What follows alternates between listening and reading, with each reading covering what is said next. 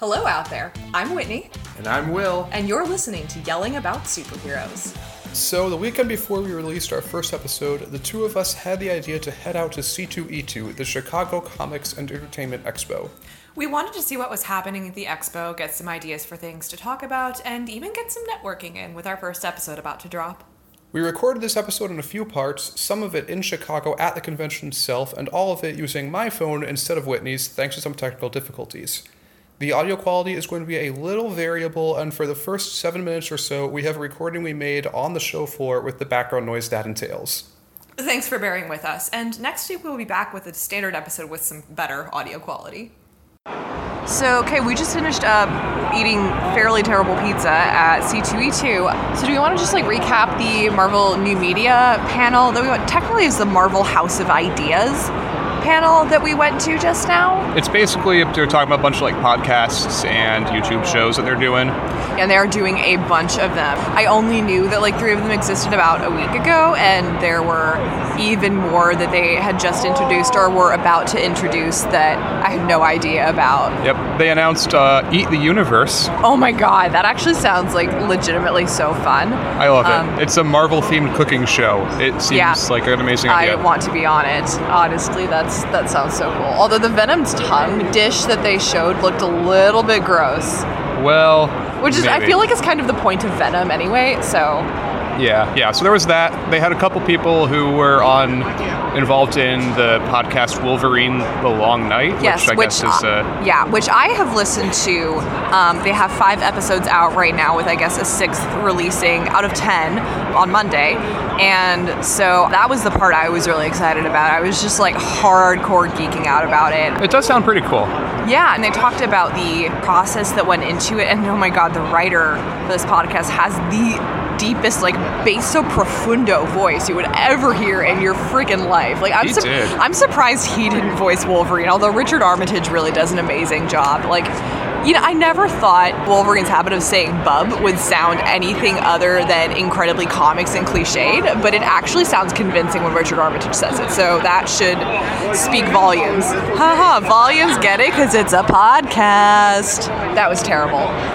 And anyway... Yeah, and the director was also there. He did a lot of the really cool sound design for... Yeah, they played a couple of clips. It sounds pretty cool. We should although they listen to it and do an episode on it at some point. Yeah, that'd be a really good idea. I would be game for that. Yeah, and there were a couple of other shows that they talked about. It's the Women of Marvel podcast, which we technically started listening to a little bit on the car ride over here. Yeah, but kind of didn't, but had to do navigation and stuff, but it's fine. And a couple of other general discussion and newsy related podcasts. Yeah, much more news-oriented and also comics-oriented. I feel like they're really focusing on the comics section of the business. Does that sound like an accurate assessment? That's just where most of the actual content by sheer volume is.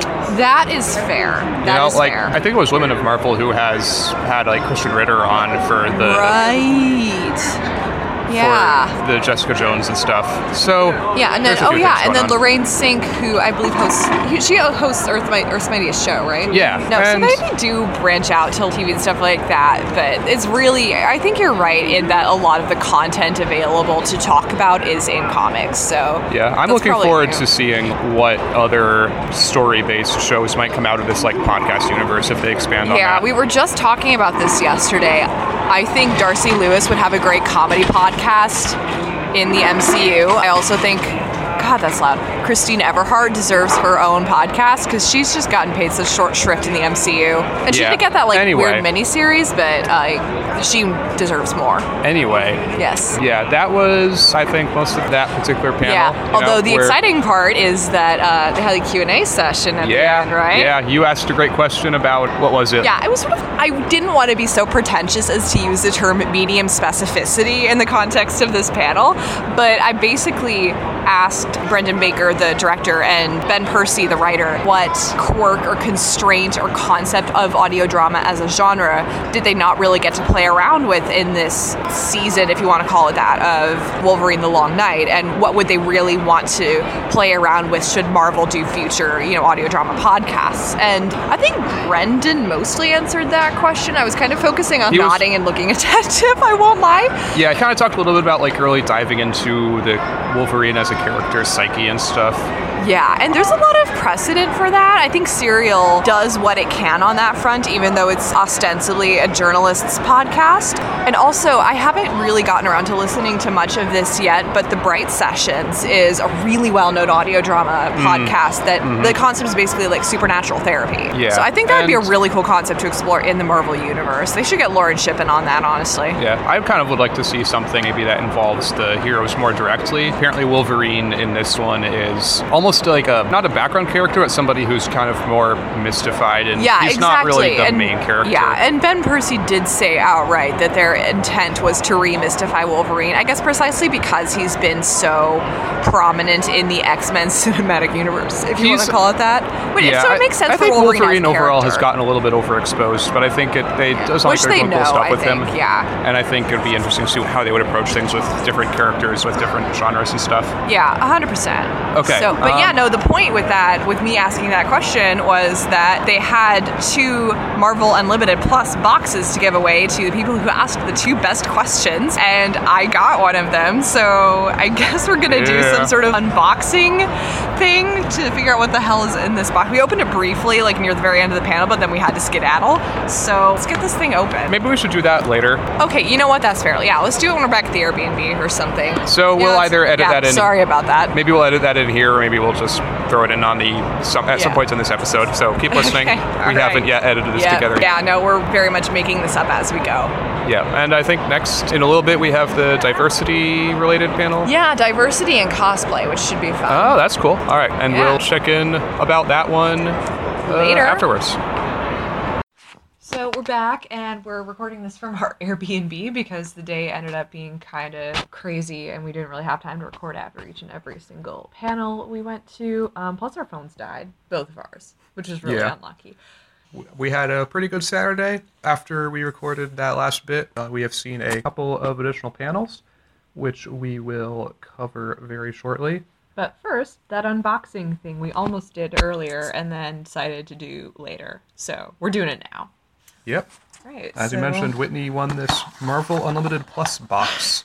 Which is even better than Marvel Unlimited, which Will actually just has. All right. So in this box, there's some cool art on the inside, and I'll have to take a picture of it and post it later. Yeah, it's a nice drawing. Well, what's on that letter first? Oh, yeah, the letter. This is the code to actually access the Marvel Limited stuff subscription. So I should do that tonight before tomorrow, because this thing gets me into the Marvel True Believers panel tomorrow morning. I feel like if you just bring in the box, that'll be sufficient. I feel like I should register that, just to be absolutely safe. So we've got a few comics here. There's a variant edition of a Guardians of the Galaxy. These are 3 different variant edition number 1s for, it looks like a couple different events. Okay, so there's, so the Guardians of the Galaxy one has Strange and Spidey. These are Avengers. Spidey's leg, that looks like it hurts. I think it's just sort of an angle from beneath him. I don't know. I'm not sure what this is because these are just a bunch of Avengers characters, but the title of the book says Guardians of the Galaxy. Guardians of the Galaxy, the Telltale series. All right, that cover might just be entirely unrelated to anything. That's what I'm thinking. And again, I'll take pictures of this and post it. And we also have a Spider-Man 2 with number 1. Giant picture of Thanos on it. Oh, no sign of either Spider-Man. Yeah. I don't know what's up with that. Who would the 2 Spider-Men be? Oh, would that be Miles Peter and Miles, okay. yeah. It's actually a sequel to the original Spider-Man book, which you might want to read first. Okay, good to know. And I guess I can with Marvel Unlimited Plus. Ha ha ha ha. I swear we're not getting paid for this. Yeah, we're seriously not. I'm just way too freaking happy that I asked such a good question at that podcast panel. Yep. Anyways, so in the other variant edition is Edge of Venomverse. And again, I think this is one of those that has literally nothing to do with the actual story. Oh my god. It's just a bunch of Avengers characters. Can we talk about that, I'm sorry, but tits and ass pose that they put poor Black Widow in? Nobody's back can do that. Nobody's shins can do that. It's so it looks like she was. unfortunate. It looks like the most dramatic rendition ever I've seen of when somebody pulls someone's chair away just as they're sitting down. You're not wrong there. Except she somehow had it happen 20 feet in the air. Oh, and Cap just looks really angry at T'Challa for some reason. It kind of... I don't know. I'm not sure what this art was for, but I don't think it was Edge of Venomverse. I really doubt it. Because there is no sign of Venom anywhere on it. Yeah. But I guess that's how variants work, right? I guess, yeah. So, although the other variant cover I had, I bought it off Chip Zdarsky at the Mississauga Comics Expo. It was like a Secret Wars variant cover, and at least had other Avengers on it. So yeah, I think it's variable how those work. Anyway. Oh my god. Wait, so what? A Thanos patch where he looks completely fucking evil. That's a really wide grin. I didn't realize Thanos had teeth that wide. I don't either. Ooh, a Captain America pin and a Spider-Man pin. And Just oh my heads. god, are we kidding? A Tony Stark action figure. Is this... Okay. Is this like fully articulated? Can he yes. To give full context, this is not an Iron Man action figure. This is a Tony Stark in a business suit action figure. Oh man. He's wearing a very nice gold tie and dark red shirt, which I guess is evocative of his Iron Man suit. I guess so, yeah. The joints are a little bit stiff, it seems like. Yeah, no kidding. But I'm a little afraid to try to move it. That's pretty cute. Oh my god, this is so going on my desk at work. So, okay, yeah, cute so pins. yeah, basically, yeah, the pins Fun are gonna little be Thanos patch. I'm actually kind of building up a collection of patches lately. One of my friends has this jacket that she just irons on or sews patches onto, and it looks really, really good. I should probably acquire myself a jacket expressly for that purpose. That's pretty cool. Oh my god, Thanos just has the most evil grin. I swear to god, words just aren't doing it justice. Yeah, we will post, I think, pictures of this all so you can see what we're talking about. Yes, exactly, because I don't think we can describe it. He looks like the adequately. evil grin that you would see on Calvin's face from Calvin and Hobbes. Actually, you're so right. Yeah, the letter basically just says what was in the box. You'll find a dazzling triptych by comic superstar Chris Stevens. Cool. These variant covers depict a handful of Earth's mightiest heroes locked in climactic battle against the greatest... Wait! Are those the... Oh my god! Wait, we have to put them together. Wait a second. Oh! That's why none of these things make any damn sense. Oh my god! They're just totally unrelated covers. Oh, okay. We figured it out. We just line them up, and it makes works. A 3-part picture. Yeah. Of which is Thanos. kind of the definition of a triptych. Yeah, we'll post a picture of that so you can see how we just didn't notice at all what was going on with this. That's pretty great. Yeah, that pretty much does it for the unboxing. Do we want to cover, like, the panels and stuff we did?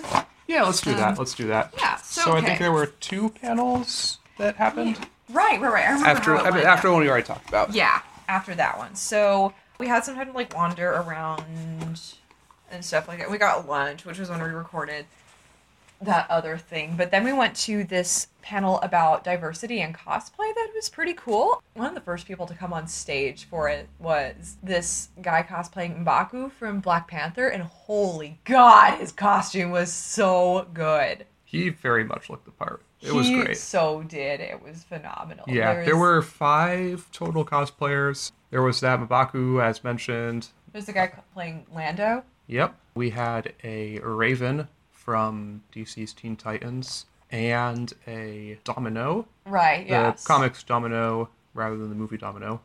Yeah, and I'm not sure who the 5th person was. Yeah, they had some, like, black and pink dress type outfit. Yeah, it might have been like an anime character or something. Potentially, yeah, and that's not something we know a lot about. So they basically just like talked about what got them started cosplaying and what their experiences have been. Mostly people saying like positive things to their face, which is good. They did talk a little bit about trolling comments online, and most of them just don't care or don't give people the time of day.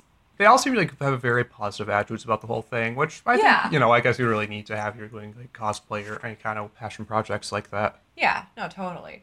It was interesting to hear like some of the guys talking about people who would see their costumes and be like, "Oh, you're Black Superman," and then they're just like, "No, I'm just Superman. It's fine." It's an interesting topic, I guess. They got a great group of voices together on that front, I thought. Yeah, honestly, I wish the microphones had been a little bit louder. Yeah, though. but also we were at the Cosplay Central stage, which is right near everything loud. It was on the con floor. Yeah, the whole time like this panel's going, there's, it's on the con floor and there's other people in costumes going around. Yeah, he kept like whispering in my ear, "Oh my gosh, there's, XYZ over there." Oh my god, somebody was dressed up as a whole ass Infinity Gauntlet.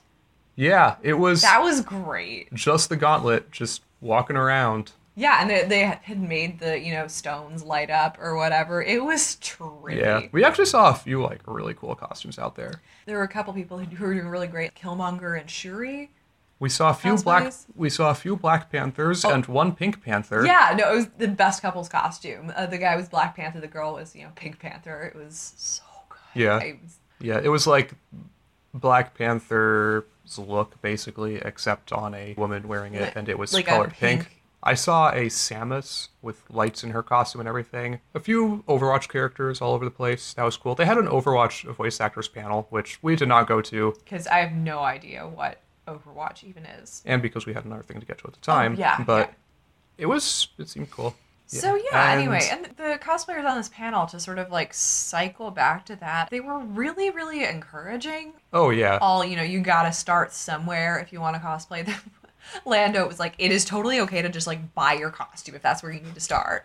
Which, me sitting there in a crappy $30 Wonder Woman costume, I'm like, thank you. Yeah, actually, we haven't talked about like our own things. Yeah, no, we haven't. Yeah, because you had a $30 Wonder Woman costume, which was not the greatest quality, but I wasn't willing to pay much more than $30 for it. And we did do a little bit of like stitching and DIY and stuff. Yeah, a few little adjustments. Yeah, it's I think a fun start. You can probably see photos of it on my Instagram. I had a funny little Steve Trevor get up. No, it didn't work. So just like he already had olive jeans and a sweater that would suit the purpose just fine. Yeah.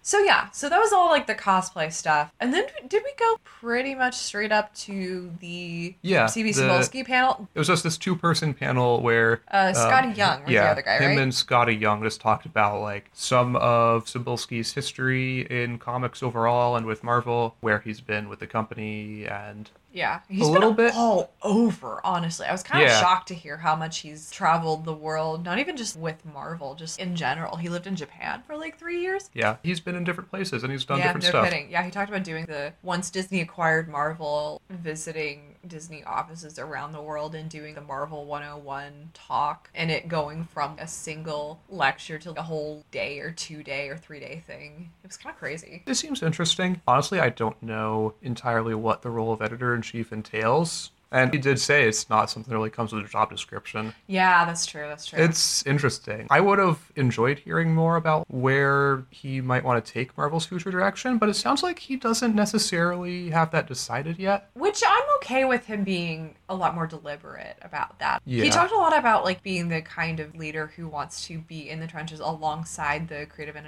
editorial teams as well. Yeah, so I think that's good. I feel like he's probably going to figure out what direction the company needs to go and how to use their existing talent the most effectively through that sort of immersion, I guess. Yeah, and that seems like the best way to figure that out. Yeah, they talked a little bit. Apparently, like Cebulski has had a pretty significant history of working with and like recognizing good talent in writers and artists of various kinds and editors.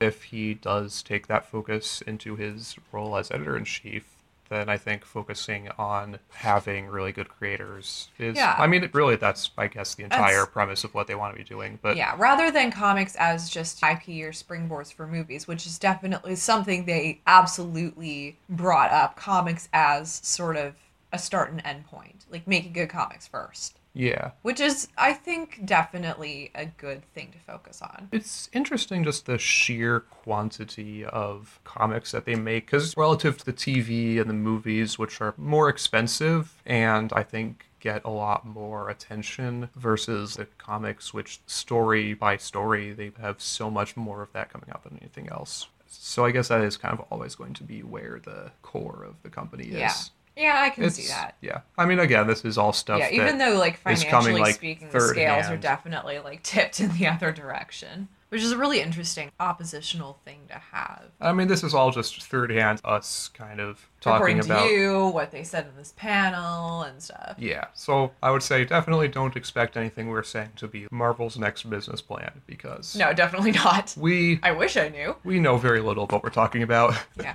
I wish I knew, and I wish it involved more podcasts, because, oh my god, you guys would seriously not believe how good The Long Night is. If you haven't listened to it, please do so. It's so good. I'm gonna take a listen to it as well when I have the chance. Like I mentioned before, I think it would be really cool to see more narrative story podcasts coming out of Marvel, and as well as, out of DC and whoever else. It could be really interesting to have like a Superman-related podcast by somebody from the Daily Bugle doing some kind of news. Daily Planet. The Daily Planet doing some kind of news thing. Yeah, I had that thought too, like just news podcasts about superhero-related stuff. I don't remember if I mentioned earlier that I think Christine Everhart totally deserves a podcast. You did mention that. Okay, yeah, I thought I did, but yes, she does. I wouldn't mind. I don't know how much this even exists in narrative podcast stuff, because the Wolverine one has the framing device of these two FBI agents who are investigating a murder and a series of murders, yes. Yeah, and interviewing suspects and stuff, and that seems like it's kind of the primary thing for the podcast.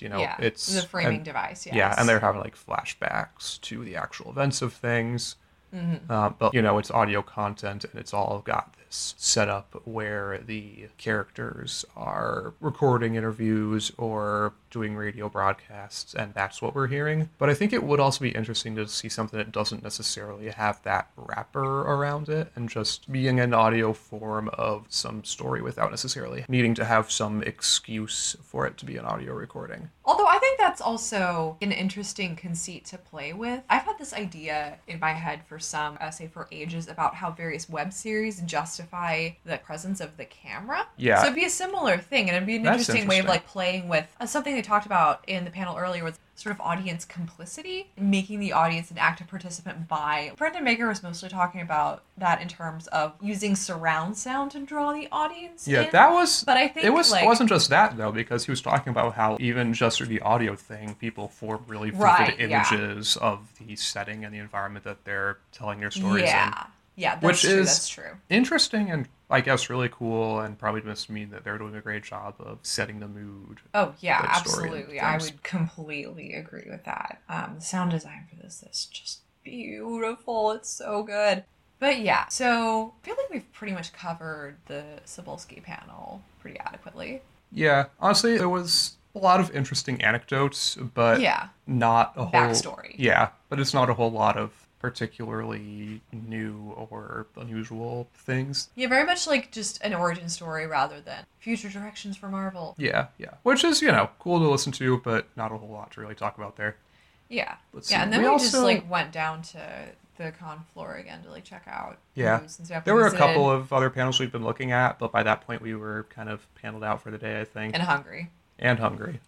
But no, that pretty much covers it. We could talk about the booths a little bit. We passed by the Marvel booth. They had this giant Infinity War poster, and I looked over and I had this split-second image seared into my retina of the Avengers Infinity War logo along the bottom, and then some big figure of Thanos, I think, in the middle. I don't actually remember. They've released a few different poster designs. Yeah.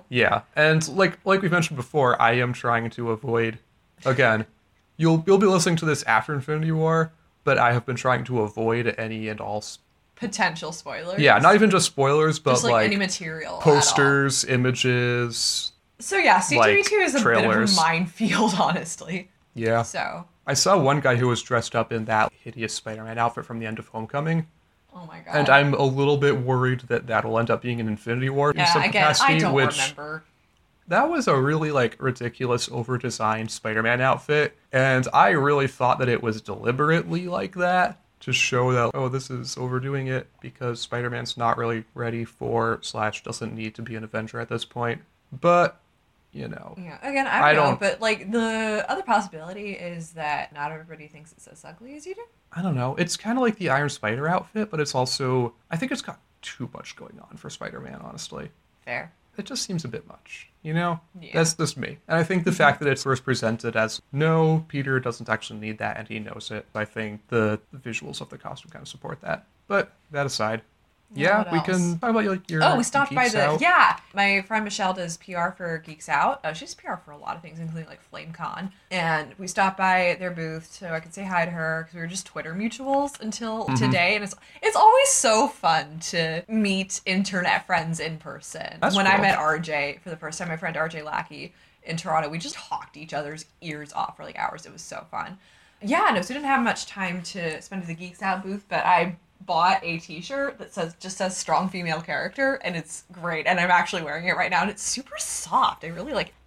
Yeah, and Geeks Out is, I guess, just a general like LGBTQ like geek organization. So I mean, yeah, I think that pretty much like sums up. I think for the first day, yeah. We'll have more to talk about tomorrow. Yeah, definitely. We'll be scheduling a few more panels. We're going to be roaming around the con floor, hopefully talking to more people about the podcast. Yeah, which we did. I mean, we passed out some business cards today. All right, so we're, I guess, signing off for now. Yep, this is Yelling About Superheroes on site in Chicago. So, hello again from Madison. We were going to try to record a day 2 recap of C2E2 last night, but we were incredibly tired when we got back to Madison. So, it is Monday night after C2E2, and we're just recording this recap now. Yep. So, we've got a couple of panels that some of us went to. Yeah, because I won that box. The Marvel Unlimited Plus box. Yeah, that we unboxed for you guys, I guess earlier in the episode at this point. I was able to get into the Marvel True Believers panel, which I actually cannot report on in mega super detail or really any detail. I think I tweeted about it a little bit. There's some exciting stuff going on. Some really cool artwork especially. And while I have no doubt that the comics news specifically, and there was a lot of it because this is very much a comics-focused event in general, would have meant more to Will, it was still interesting to hear about what was going on. It was cool to be in the same room as Mark Waid. We ended up missing his 50 Answers in 50 Minutes panel the day before, so I was just, oh my goodness, I'm in the same room as Mark Waid. This is pretty cool. Who else was on that panel? Jim Zub, I know. Humberto Ramos, who I want to say does work for, Spider-Man. He illustrates for some Spider-Man book, I think. I'm not sure. Ryan Penagos was going through all their, qualifications, and it kind of went over my head a little bit. Yeah, honestly, they both sound familiar to me, but I am not super up to speed on a lot of comic creators, to be perfectly honest. Yeah, like I said, it would have been more significant for you to hear about this stuff, probably, but it's fine. I got a free Marvel Unlimited subscription out of it. I'm not complaining, to be perfectly clear.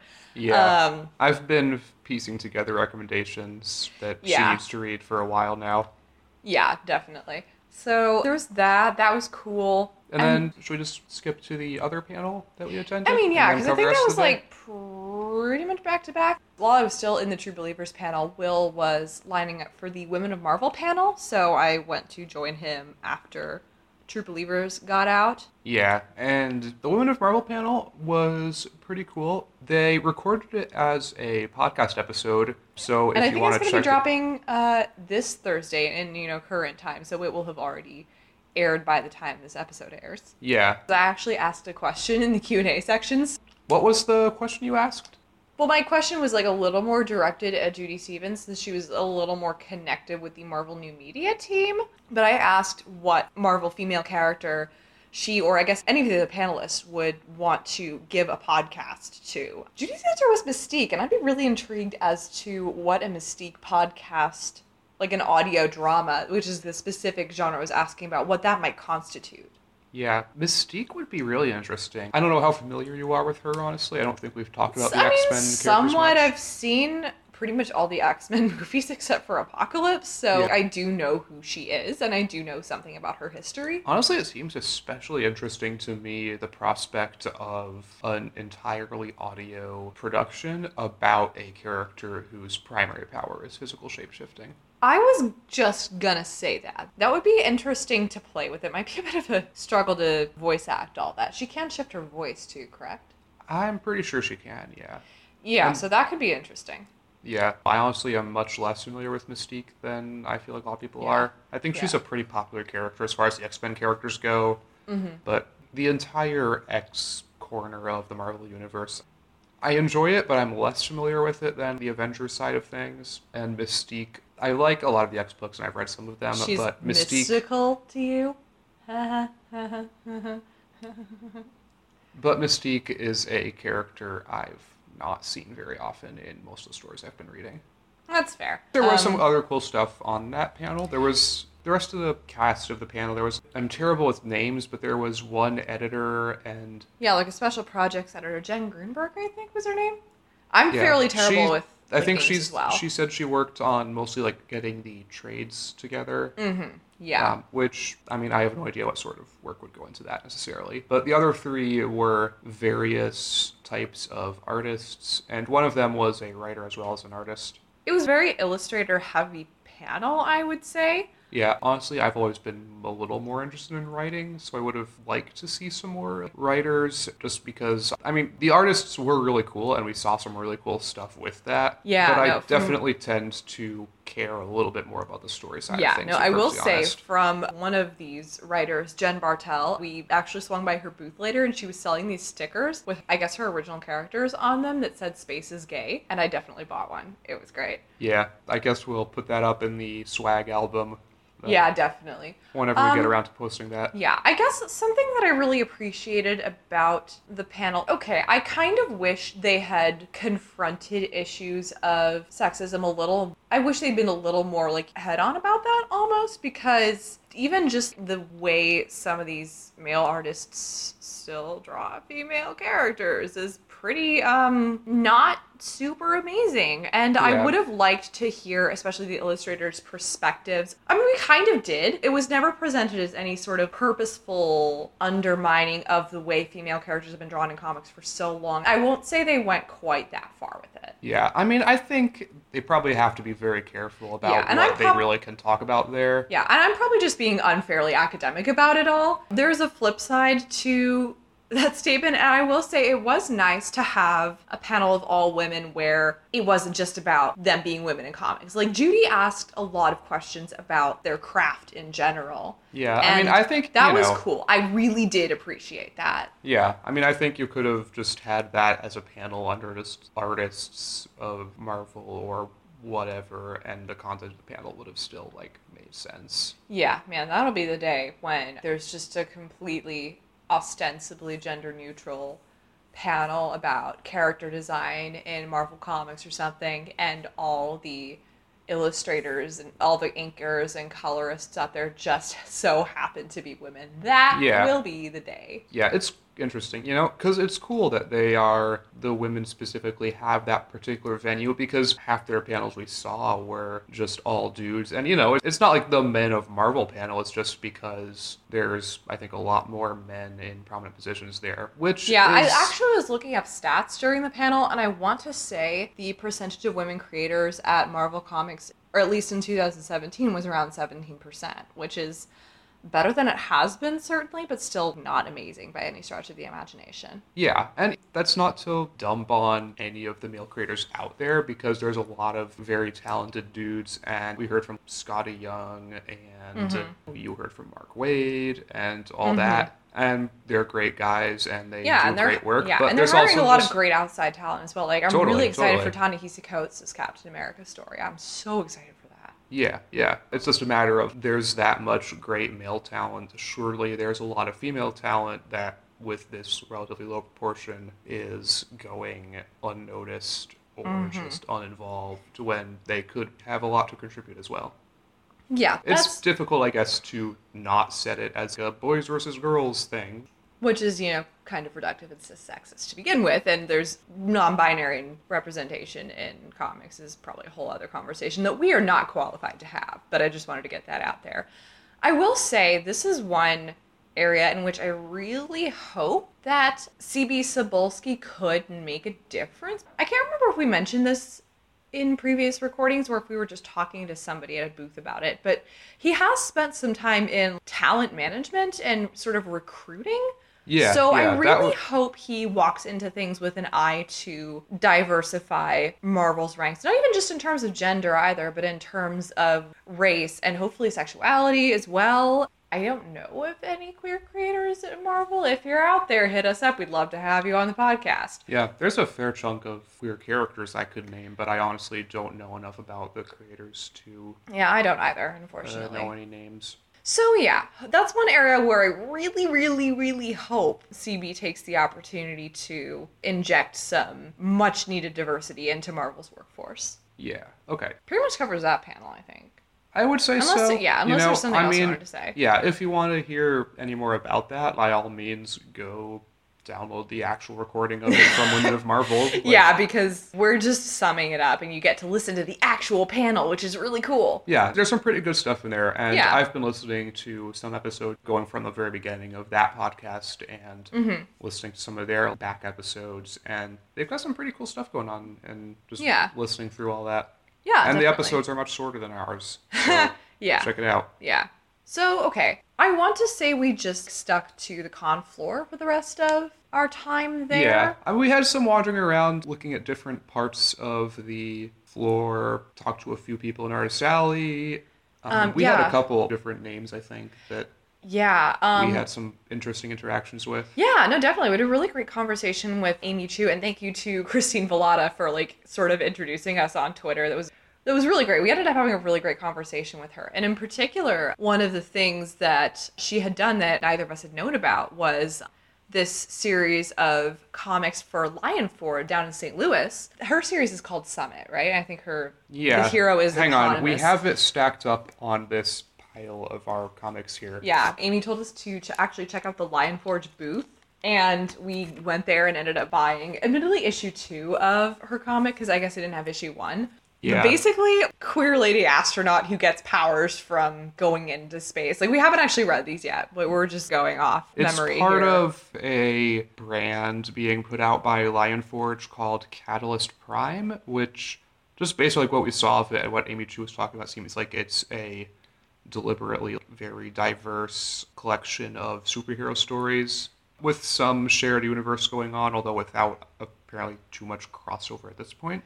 Yeah, not at this point. The sales lady who was telling us more about it, she pointed out that they have the necessary context at the back of every book, the capital E event, and you can basically enter the series at any point and know what's going on. You don't necessarily need to read a bunch of stuff to understand everything else that's going on, which I really super appreciate. Marvel, I love you, but good Lord, I have so much franchise fatigue. I feel like half the bad rap Age of Ultron got, half of it was completely justified, and the other half of it was just that movie having to bear the burden of being the middle installment in an already really saturated movie verse, so to speak. That's something I would agree with as far as specifically Age of Ultron, which we will not talk about any more than we have to because there's a whole other episode about that. Yeah. It's really nice to know that there are sort of up-and-coming options for comic book-based superhero universes that provide a little more accessibility and freshness and diversity. I mean, the diversity thing is definitely something that Catalyst Prime is particularly focusing on, which is cool. Yeah, there was even one of their characters, in the collection of trades we saw, there's one who has Down syndrome, I believe. Yeah, and a headlining character with their own book, which is pretty dang cool. Yeah, I mean, I think you're not necessarily giving Marvel enough credit as far as accessibility goes. I think that varies a lot. Yeah, I will admit I'm probably viewing things from a slightly movie-heavy standpoint, but it's nice that there are alternatives out there. And I would say the same thing about, Chapter House and their Chapterverse and stuff. We're actually going to do an episode on that, too. Eventually, yeah. Yeah, eventually. Yeah, I think for all that DC and Marvel dominate the superhero pop culture landscape, I think it's still important to have these smaller publishers who are contributing new ideas and, in a lot of cases, doing things that couldn't necessarily be done at one of the larger companies. Yeah, I completely agree with that. As well as mid-level, I guess you could say, things coming out of groups that are one step below Marvel and DC, like Dark Horse or Image, who have their own superhero things going on. Does Dark Horse have its own superhero that's going on? I think they're mostly other pop cultural comics like Walking Dead and Buffy and Korra and stuff. Dark Horse does have its own original properties, but I honestly, now that I think about it, I don't know which of those might be superhero. I really don't think they have much in the way of superhero stuff at all. Yeah, I mean, I could list off... Image is a slightly different story. They do have The Wicked and the Divine, which is at least superhero tangential. I could list off a bunch of superhero franchises, like Invincible and that whole universe, but I don't actually know off the top of my head which companies those come from.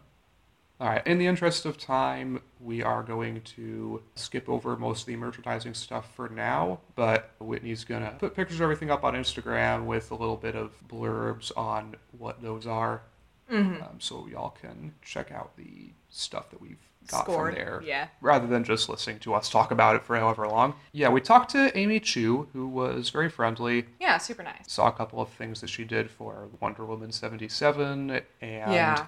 a Kiss comic, which was really interesting, and I'm actually really intrigued. Yeah, that's a unique concept, all right. Yeah, definitely. We talked a little bit about her, like, Poison Ivy thing. Yeah. Neither of us have actually read any of her stuff, but... Yeah. Aside from, like, various Tumblr posts, my one real exposure to Poison Ivy was from the Nostalgia Critics review of, I think, Batman and Robin, in which Poison Ivy is imprisoned at the very end, and she just goes, curses. It's so cliched. But yeah, no, she's actually had a really kind of stunning resurgence along Harley Quinn in the past several years. We talked about why that might be the case and stuff. Yeah, Ivy's a cool character. I don't know as much on her as some of the other Batman villains out there, but I mean, Batman has so many good villains. It's kind of weird, honestly. I feel like at his darkest, Batman is probably a pretty good Batman villain. Yeah, that tracks. That tracks with the recent DC event called Metal, where the primary antagonist was 5 evil alternate universe versions of Batman. Oh my god, seriously?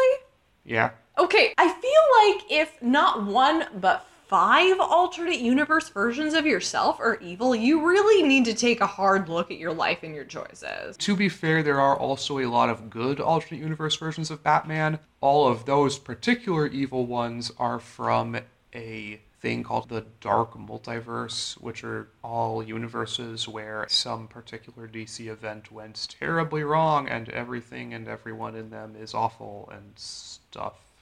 Okay, that's fair. But still, even so, we're getting off track. Yeah, so talked to Amy Chu. Who else do we talk to? We also saw, for a little bit, that one artist we talked to early on. Oh gosh. Neil Adams. Oh my god! Neil Adams. I totally forgot. Oh wow. We talked to Neil Adams. I kept wanting to say Peter David, and I'm like, no, that's someone totally different. I don't know where I got that from. Yeah. Oh, I had completely forgotten about that. Yeah. But you really liked his Wonder Woman art. Yeah. No, he did such a great job of Gal Gadot's face. It was honestly so lifelike. It was so good. Yeah. So I don't think he was even drawing to match Gal Gadot's face in most of them. Just Wonder Woman's face. No, but there were those two hanging on like the back of his booth that were very clearly based on movieverse Wonder Woman. Gal Gadot has a sort of face that is pretty distinct from comics Diana in a lot of cases, I think. Maybe. I don't think they necessarily cast her because she's a dead ringer for Rucka's Diana. Or whatever. I think she looks the part really well. Greg Rucka's a writer. She does, but it's not like they didn't cast a lookalike, is the thing. Yeah. So, especially for Wonder Woman, there's so many different artist renditions of her, so. Yeah, that's fair. Yeah, that aside, he was cool to talk to. Yeah, he likes the movie, so he automatically wins in my book. Yep. He also likes Black Panther. Shout out to Vibranium, Armored Rhinos, and all that. Yeah, he really appreciated that. And I'm like, you know what? Yeah, that is Who doesn't appreciate that? Honestly, yeah. I just thought it was really funny that was the part of the movie that he picked out to really love. Yeah. We also, we talked to one guy who was just an older comic book store owner. Yeah, Torpedo Comics was the booth. So we kind of got into it. Based in Las Vegas. What was his name? Like Steve, I think?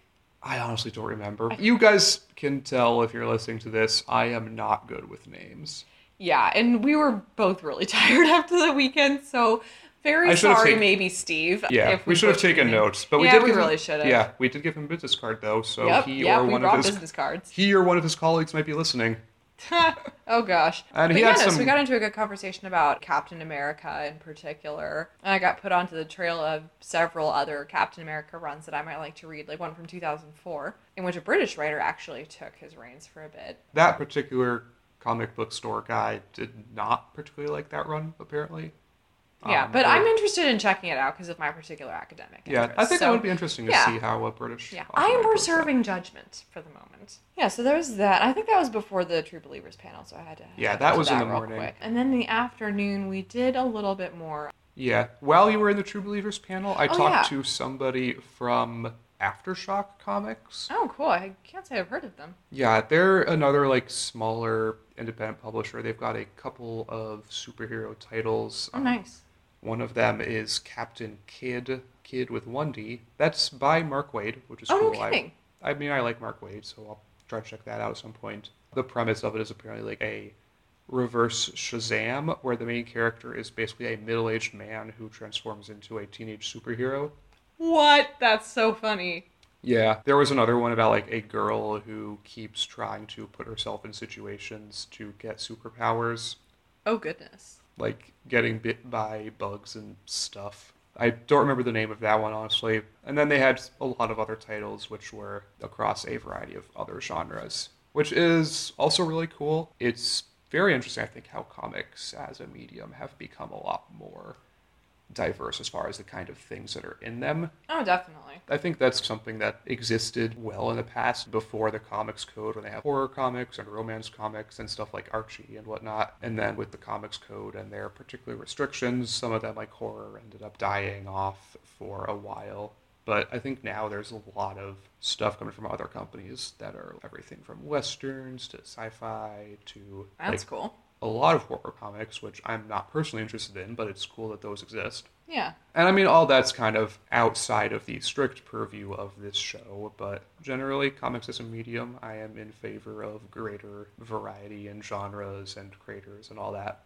Yeah, definitely. So, yeah, after you got back, we talked to Amy Chu. We left her a business card. I don't know if she'll have time to listen to the show, but if she does, hi, Amy. Hi. It was great to meet you. Thanks for listening. Yeah, and the Lion Forge.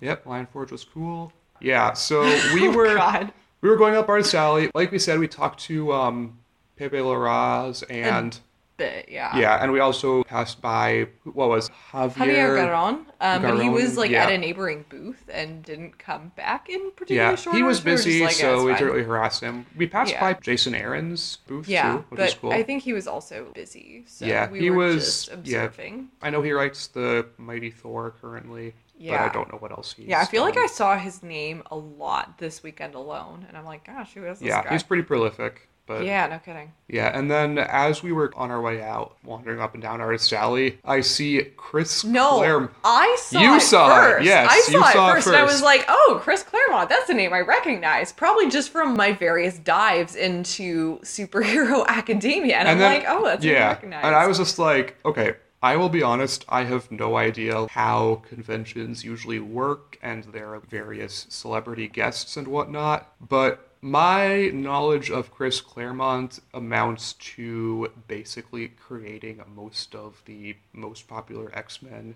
with his reboot of the series, introducing like Storm and Nightcrawler and Colossus and basically the entire second generation there. And if that was actually someone else, I'm going to be incredibly embarrassed because I did not actually bother to look this up. But I know he's behind some of the most famous and iconic X-Men stories, as well as other stuff that he's done, I'm sure, but the X-Men stuff is the stuff I actually know. Yeah, and I think his name would have popped up in an article on the X-Men that I was reading. That's probably how I recognize that name. And so I was like, wait, Chris Claremont is here and he's just kind of chilling in the corner of Artist Alley? Yeah, he was just gobsmacked a little bit. Yeah, and we actually got to talk to him and I was all like, yeah, I thought Chris Claremont would have been a bigger deal. Or more deal. accurately, it was more like he ended up talking a lot at us and this other guy. I got a couple words in edgewise, but I mostly just listened, honestly. And I realized pretty quickly that being primarily a movie fan, I was super out of my depth when it came to comparatively obscure comics knowledge. And I was just like, yeah, let's not. I'm sure he knows exactly what he's talking about, even if I don't.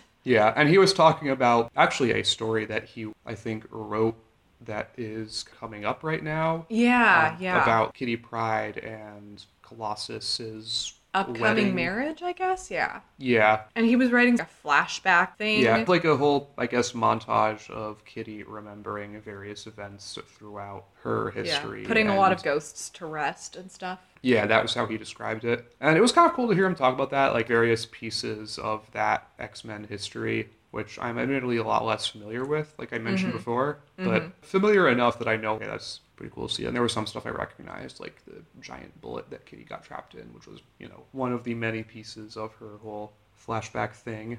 Mm-hmm. And there was another guy there that it was also talking back and forth with.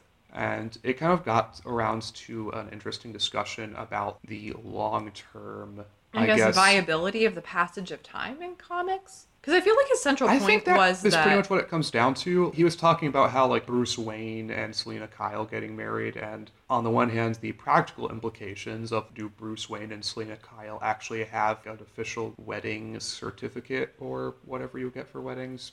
Marriage certificate, Marriage license. Yes. I don't think it's a certificate, but... I know, I think maybe in some countries it is. Yeah, and then he was like, okay, if some bad guy finds that, what are they going to put together? But Which it's I feel also... like could actually make for some interesting stories. Hopefully DC will actually... And I mean, I'm sure it will. But he's also talking about how if you have your characters aging and all that, and you've got characters who used to be fairly young superheroes who are now like much older in later stages of life, they would be getting read by an older audience, and the kids, you know, like a 12-year-old who's first getting into that wouldn't have any interest in that character, which I'm not 100% sure I agree with, honestly, but I sort of see where he's coming from. Yeah. And I mean, what he was saying was that comics as an industry, having these characters growing up and becoming more adult will appeal more to adults but less to kids. And sort of lose sight of what I guess he sees as a core audience of comics, i.e. kids. Which is, to some extent, part of it. He also made the point that adults would be spending less money on comics because they have other expenses, but I feel like that is probably not true, and I feel like adults would spend a lot more money on comics than kids would because they have more disposable income. You know, in the end, adult fans are going to have more disposable income for that sort of thing. Yeah, well, although I would also say that adult fans' interest is... People are competing for shares of that interest, like Netflix, for example. That's sort of something that's competing with comic books for people's interests and time and stuff. So yeah, I mean, to an extent, but I feel like there's a lot more competing for kids' interest, what with the entire toy industry and all that. But that aside, I think there's definitely something to be said for making sure that comics are still appealing to a younger audience. And as like every generation grows up, going from reading comics at a young age to becoming creators themselves, as well as just passing on their love for the medium to others, kind of get a more sustainable overall fandom than just appealing to one particular generation, and then as they get older, you have your comics written for older people without trying to capture a newer, younger audience. And I think there's honestly a pretty good balance you can strike between those. If you look at how Marvel's going right now, there's some characters who are long established and are going through like various changes of one kind or another, but at the same time there's that new generation of heroes like Miss Marvel and Ironheart and Miles and all that, and those are appealing a lot to the younger kids as well. And I don't know, I kind of feel like Claremont must realize that it's at least some respect, what with him wholesale creating a second generation of X-Men and appealing to a new generation of fans that way. But we only had time to talk with him for a little while, so it was really cool to get his insight, but I'm sure like none of us got a full picture of necessarily what we were talking about there. Yeah, I would agree with that. So, yeah, and then at that point I pretty much decided, oh, hey, it's 5 o'clock and my feet hurt really badly. So we kind of started wending our way towards the exit. I don't know, that pretty much sums things up. Yeah, I mean, there's so many little things that go on at these conventions too, like really cool cosplays. It was a really cool event. I think, like I mentioned, never been to a convention on anywhere near this scale. And it was really cool coming in with the particular aim of looking at stuff and developing content for the podcast, just based on definitely kind of talking about what we're seeing there. You know, I would also like to see that Bendis and Miller panel. Which somebody did record, so we'll be watching it at some point.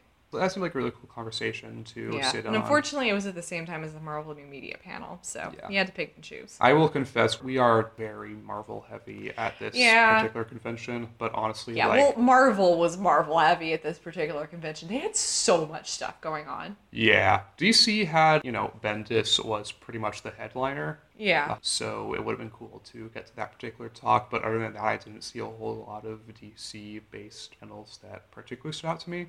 Yeah. But hopefully with the next few, we'll be able to talk a little bit more about the quote-unquote distinguished competition. Yeah. It was fun. Yeah. It was real fun. I think we're both looking forward to... whatever the next one ends up being. Yeah. We're still figuring that out. Yeah, many future fan conventions. Hopefully, like, as time goes on, maybe we'll be able to meet more of our own audience and maybe talk a little bit more with fans rather than just necessarily talking about the panels and stuff that we saw. Yeah, and just talking into our personal smartphone microphones and stuff about our reactions to things. Yeah, in this iteration, we were very much there as fans and just kind of relaying stuff to other fans. I think it would be cool to be there with a perspective of meeting with other fans and kind of sharing their own thoughts from the convention as well. Yeah. But I mean, of course, again, this was the day before we dropped our first episode. Yeah. So it was very much just sort of, I realized when exactly it was happening and I was like, this is too good of an opportunity.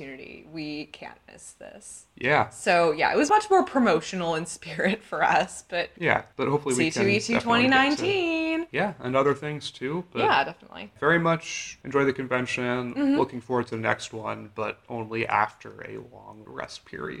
Definitely. Although we're doing our own podcast, there's really not going to be much of a rest period for anything. Huh. What have we got ourselves into? Between the conventions at least we'll have. Yeah, that's fair. That's fair. Definitely. So yeah, I think that's a good note on which to wrap things up. I would say so. Thanks for listening. Yeah, thanks. And hopefully we'll see you at another convention eventually. Yeah, hopefully. That's it for this episode of Yelling About Superheroes. For more yelling, you can follow us on Twitter at YellinABTSupers, or check out our website at anchor.fm/yelling-about-superheroes. You can also visit Whitney's blog at whitneythompson.wordpress.com, where we post our reading lists for each episode. We're now on iTunes, which is exciting, so if you're an iTunes listener, don't forget to subscribe there, and please rate the show and leave us a review. It'll help us in store rankings, and we always love feedback. We're also on Overcast, Pocket Casts, and Radio Public. Our theme music was composed by Rodrigo Vicente. You can listen to more of his work at hooksounds.com. Thanks for tuning in. See you next time.